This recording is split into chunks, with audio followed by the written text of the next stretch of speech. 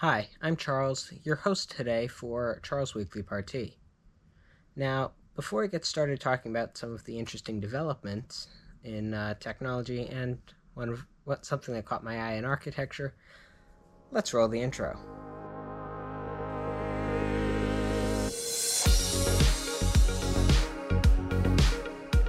Alright, so today I do have a couple of brief things to say. So first of all, regarding the episode that I'm working on right now, I can see in the sort of camera monitor feed that the light just looks a little bit interesting. So natural light's messing around, and there are flying dust particles, which I can't see as easily, but the camera can. So if you're watching this on YouTube, I apologize, it's not necessarily going to look the best. The other thing to note out is that it is currently hot and humid where I'm recording this, so I'm once again working on getting something set up so I'm not stuck recording this in a very hot and humid point, also during the hottest point of the day, but here we are. So as unfortunate as it is, here I am recording in slightly uncomfortable conditions. So short version of that is it's going to be a slightly shorter episode today. But that's alright. I have some episodes are a little bit longer, as like that Google I.O. episode, and other ones are a bit shorter. So before I crack right into what I'm going to talk about for architecture, I'd just like to share with everyone that I've entered into a podcasting competition. So the way the podcasting competition works is that I get to enter something you may have seen if you're subscribed, a little trailer episode. And that trailer episode is the contest entry. Now, if you want to help out Charles Weekly Party, all you need to do is on either Facebook or Twitter. I've posted on both the link to go and vote for Charles Weekly Party in the My Roadcast competition. So all you need to do is you go to the link there. It's safe, it's secure, and it's on Twitter and Facebook, twitter.com/weeklyparty and facebook.com/weeklyparty. And you can just find the link. It'll be either the top, or actually by the time you see this episode, it will be it'll be the second post that's on the page, second most recent post. Click on the link, vote now. I think it'll have you sign in with either Facebook or Google, and then just vote for this podcast, and you could actually help out, because if we win the People's Choice Award, then what that means is that we get I'll be getting a very nice setup to work on the podcast. So right now I'm not using what I'd call a dedicated microphone. So obviously getting a upgrade would make the audio quality that you get to hear a lot better, and it doesn't cost anything. All you need to do is go to the link and vote, and you can help out. And if I win that award, if the podcast, well, realistically speaking, the podcast wins the award and you guys get the award, because the prize makes the audio quality that you're going to be listening to a lot better. But audio quality doesn't matter if I don't talk about much of anything important. So I'd like to talk about a house by the woods. Specifically, the House by the Woods. Designed by Fiala and located in the Czech Republic. So, I always talk about, first and foremost, how it interacts with everything that's around it, and what my thoughts end up being on whether or not I would live there, or amazing things I see. You never know. And the thing with that I'm going to actually go over first is that the interior and exterior walls have a bit of a flowing nature to them. And what that flowing nature does is it really distinguishes, hey, this is, what's the word for it? This is a much, much better, not better. This house is meant to feel more natural. And what gives it away is not only the flowing nature, but the more natural material selection and the natural wood finish. So that natural wood finish, and natural as in it looks like it's been sitting outside, so I guess you could say it sort of has a weathered finish. The weathered wood finish really gives it a natural looking feel. Personally, I think that you do have to be careful with the weathered look. I think the way it's done here is really good, but if you're not careful with it, it could just look like the wood got old where it was sitting and wasn't done intentionally. So the way they the way they placed the wood and made it look deliberate, and also with the rest of the material palette, I think gives it a deliberate, natural feel to it. If that makes sense.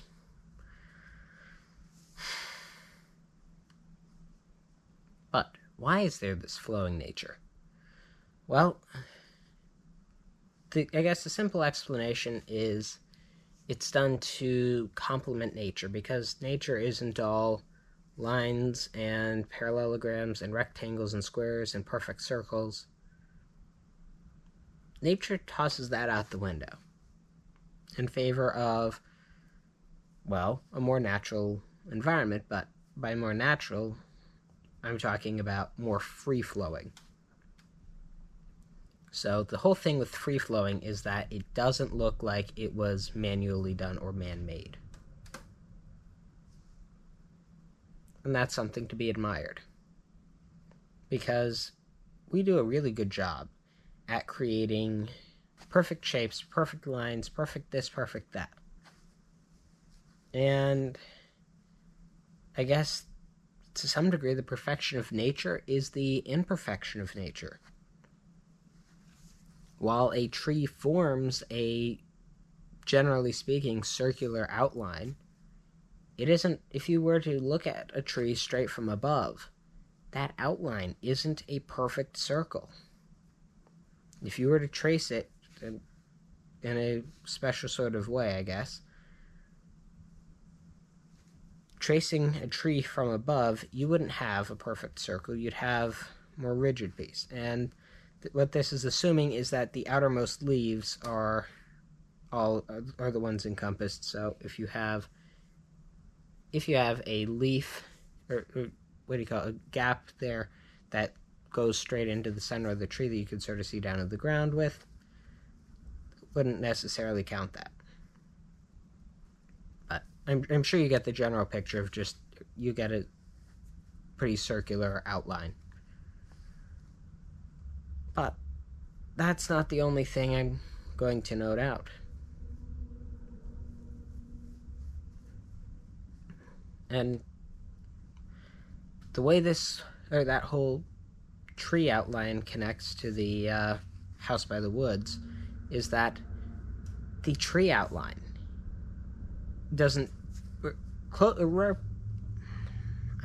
resembles a circle, but isn't a perfect circle. And that's the same way with the house outline. It's not a perfect shape of any sort. It's more of an organic shape. And that gives it a free-flowing nature. Yeah, even though part of it is based on the borderline of the neighboring forest, but the rest of it is free-flowing to maintain that natural feel. Because if you left off at the exterior walls then I'm sorry, you would not have what I'd call a fully organic area. But encompassing the interior walls gives the whole structure a seamless feel. So it feels like the walls belong with the exterior and the exterior belongs with the interior. Everything works. Everything clicks. Everything just goes along magically. Also, burying part of the site in the hill gives another distinctive sort of feel to it. Because, realistically speaking, it's more than easy to avoid building with a hill, or build on top of the hill, or build next to the hill, but not always build into the hill. And yes, I'm aware there are a ton of what I call the non-architectural houses that are built into the side of a hill. I've seen more than one. I know they exist. But this does it in a deliberate way. This is doing it because it feels right, not because that's the most convenient spot to build a house. So, realistically speaking, the way everything's laid out and I think I forgot to mention the material palette. The material palette is pretty minimalistic, with the only colors being a more saturated wood tone, so not the weathered tone inside. The weathered tone doesn't exist inside, it's only outside. But having that more natural, or more saturated wooden tone in the inside, along with neutral colors, and the only non-neutral colors besides that wood tone are, I think, green and yellow. And not just any green. It's not a deep forest green, but it's not a lime green. I'd say it ends up being more of a, lawn green. So the color you might see your lawn being, but not that not a fully. I'm not talking about golf course green. I'm talking about a nice sunny green color, that sort of thing, and with a matte finish. And that may not seem like a lot, but that complements and works with the natural surroundings. The library uses it, the dining room uses it, and the living room uses it. They're using that subtle material throughout the house to work to connect with the surroundings, and to show that, to further connect the interior to the exterior, because there are floor-to-ceiling windows. You have a great view, why waste it? And even better, have that great view look like it connects with the inside. So that continues what I call the seamless connection between the inside and the outside. And the seamless connection is what really shows that the architecture is architecture and it's thought through. On the topic of things that were thought through, well, I guess hasn't been thought through, is that Windows 11 that I mentioned last week has actually leaked. I said there were a bunch of rumors. I pointed out that I had my suspicions on the rumors. But now we know it's not just a rumor, it's been a proven rumor. So, the reason I say that is because an installation file for a copy of Windows 11 has leaked.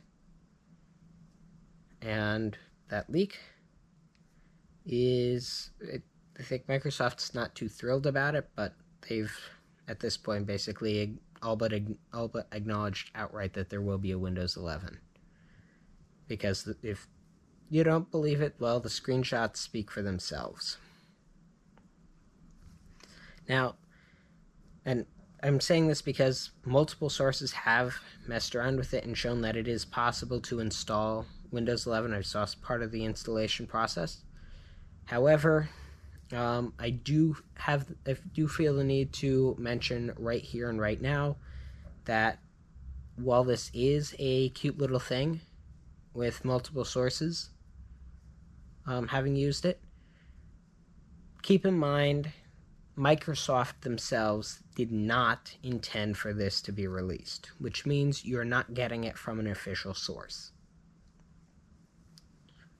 To further that, or what that point means is, as tempting as it might be, I strongly recommend against downloading it and installing it, because A, you'd have to dig around and to find it.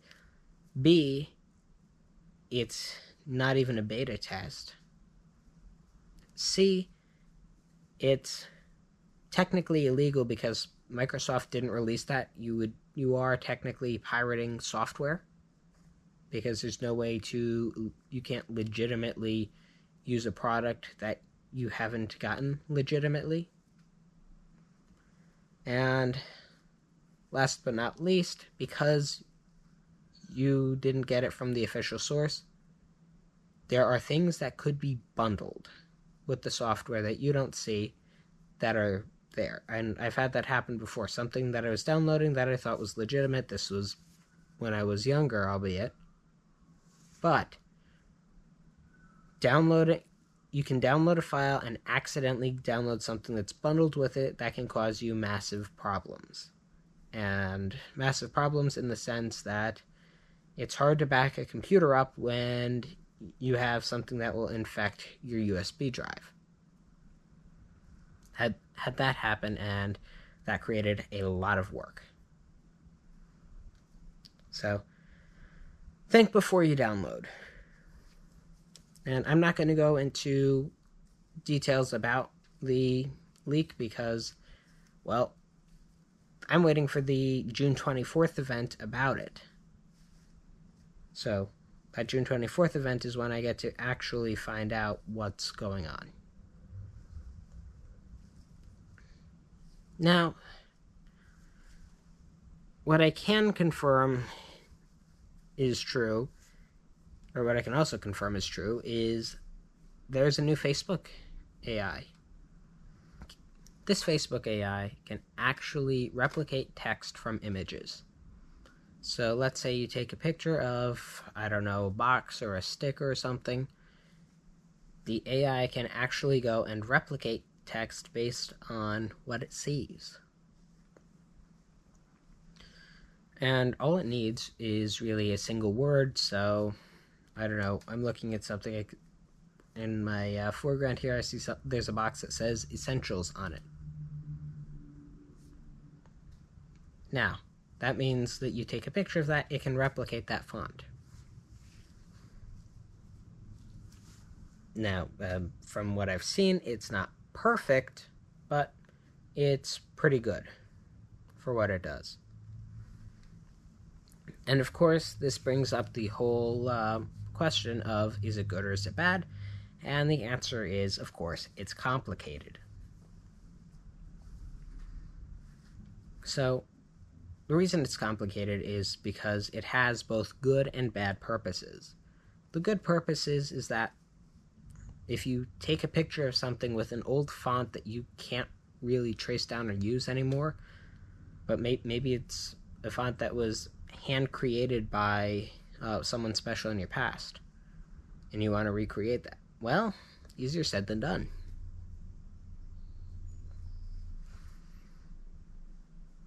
The AI makes it look easy.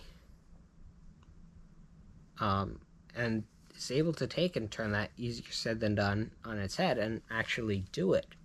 Not perfectly, once again, but able to do it pretty well. So you could replace the word, you could replace something like the word cake, and it can analyze that. Maybe you write the word eat directly above it. I don't know.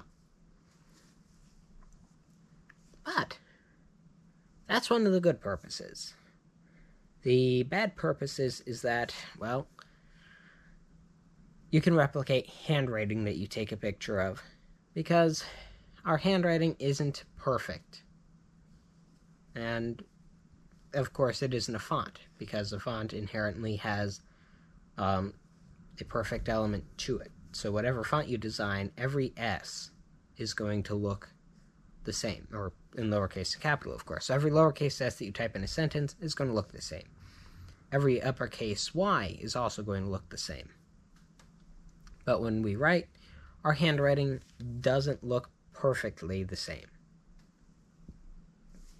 And the whole thing with this AI is whether or not it can take a picture that may have some information on it and use that to capture someone's handwriting.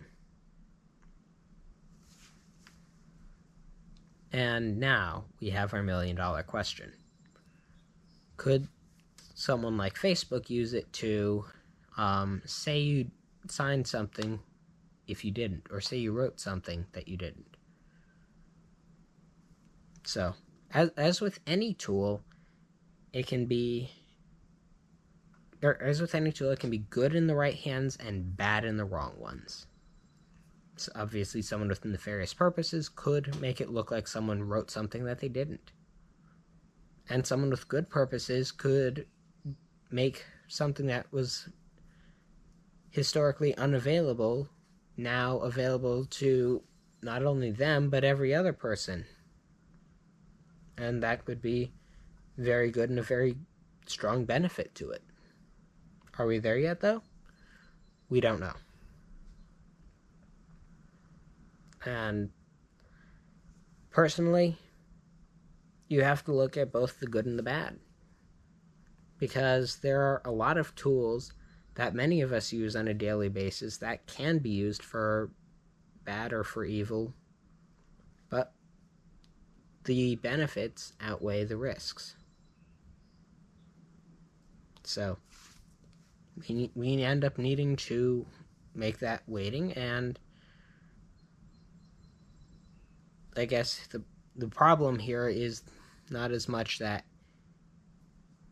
it can be used for nefarious purposes, but you can have someone like a handwriting specialist. Historically, if you didn't agree to if you said you didn't write something but someone else said you did, a handwriting analyst could actually go and figure out whether or not you wrote it.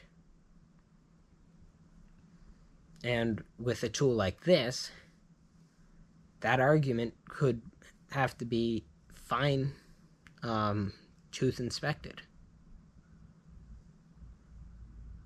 because having these tools can make it look, or can make something look to be a lot truer than it is. And we just have to look at it critically. And personally, I think the benefits of it are pretty nice, but then again, I think this tool should be used with care, because if it isn't, well, things can get problematic pretty quickly. I mean, personally, I could use it for a bunch of things, having fun and whatnot, but it would also make it very easy to cause problems.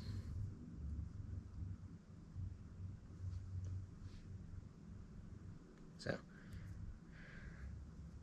I guess the best way to perfect it is to make it obvious if the tool was used. So maybe the tool adds like a little tiny snippet. So maybe it changes a couple of pixels minorly so that there's a quiet watermark. One that you can't see unless you're inspecting down to the pixel level. I think that could be useful, because then, well, if someone tried to use this in a bad way, it would leave that little pixel print and boom, you're golden. But food for thought. We can see, we'll see where it goes. So right now it's still in development, but Whether or not it continues that way has yet to be known. Last but not least on today's episode, I want to mention a couple of NVIDIA updates that I became aware of. First of all, NVIDIA will be removing support for Windows 7, 8, and 8.1, I believe at the end of June. So if you're using one of those operating systems, they won't be supported any longer for the NVIDIA drivers, and also they would be discontinuing support for Kepler GPUs. It's understandable because most of the people who are playing video games this day and age are using modern copy of Windows 10, or probably soon Windows 11. We don't know when that'll be, but we'll see. And, well, I'm personally using a GPU that's out of support, so I'm not getting hit by this as much. But if you do have a Kepler GPU, well, this is something to note out. I guess my only problem with them discontinuing the Kepler GPUs right this moment is that there is a GPU shortage. So discontinuing a GPU while there's still a bad market for them, I don't think is a great idea, but here's where we are. And other than that, I can't complain too much about it, because at this point most people are using a modern operating system, and if you aren't, well, I'm just going to say you probably should be, and if your equipment can't really run it, then I'd strongly consider upgrading your equipment. Because running an I hate to say it, but running an out-of-date operating system, especially if you're not the most tech-savvy, and even if you are more tech-savvy, out-of-date operating systems have known security flaws, and for the most part, Microsoft won't be fixing them if you're running an older copy of Windows. And same thing with macOS. They only support them for so long. But back to the point of NVIDIA updates, the other thing is that NVIDIA will be slowing the production of their 2000 series GPUs in favor of the 3000 series GPUs. So, personally, I think this is a pretty good idea, because I've mentioned it a couple of times that the 3000 series is being designed now to be anti-crypto mining, so you can't really go and use those graphics cards to mine crypto. And the more of those that become available, the better. I know China's taking a stab at cryptocurrencies, so that you shouldn't be mining it there, although the two largest mining centers are located in China. And we still have the Ethereum switch coming up, so with all luck, we'll stay on the 1-year timeline for getting the GPU market restabilized. So fingers crossed that happens soon, but if it does, I'm looking forward to it. Anyway, I'd love to talk more, but I'm starting to melt here, so I do hope you enjoyed this episode of Charles Weekly Part T. All I'm going to say is my Part T for the week is, well, stay cool, get updated, and don't download Windows 11, please. Not until Microsoft officially releases it.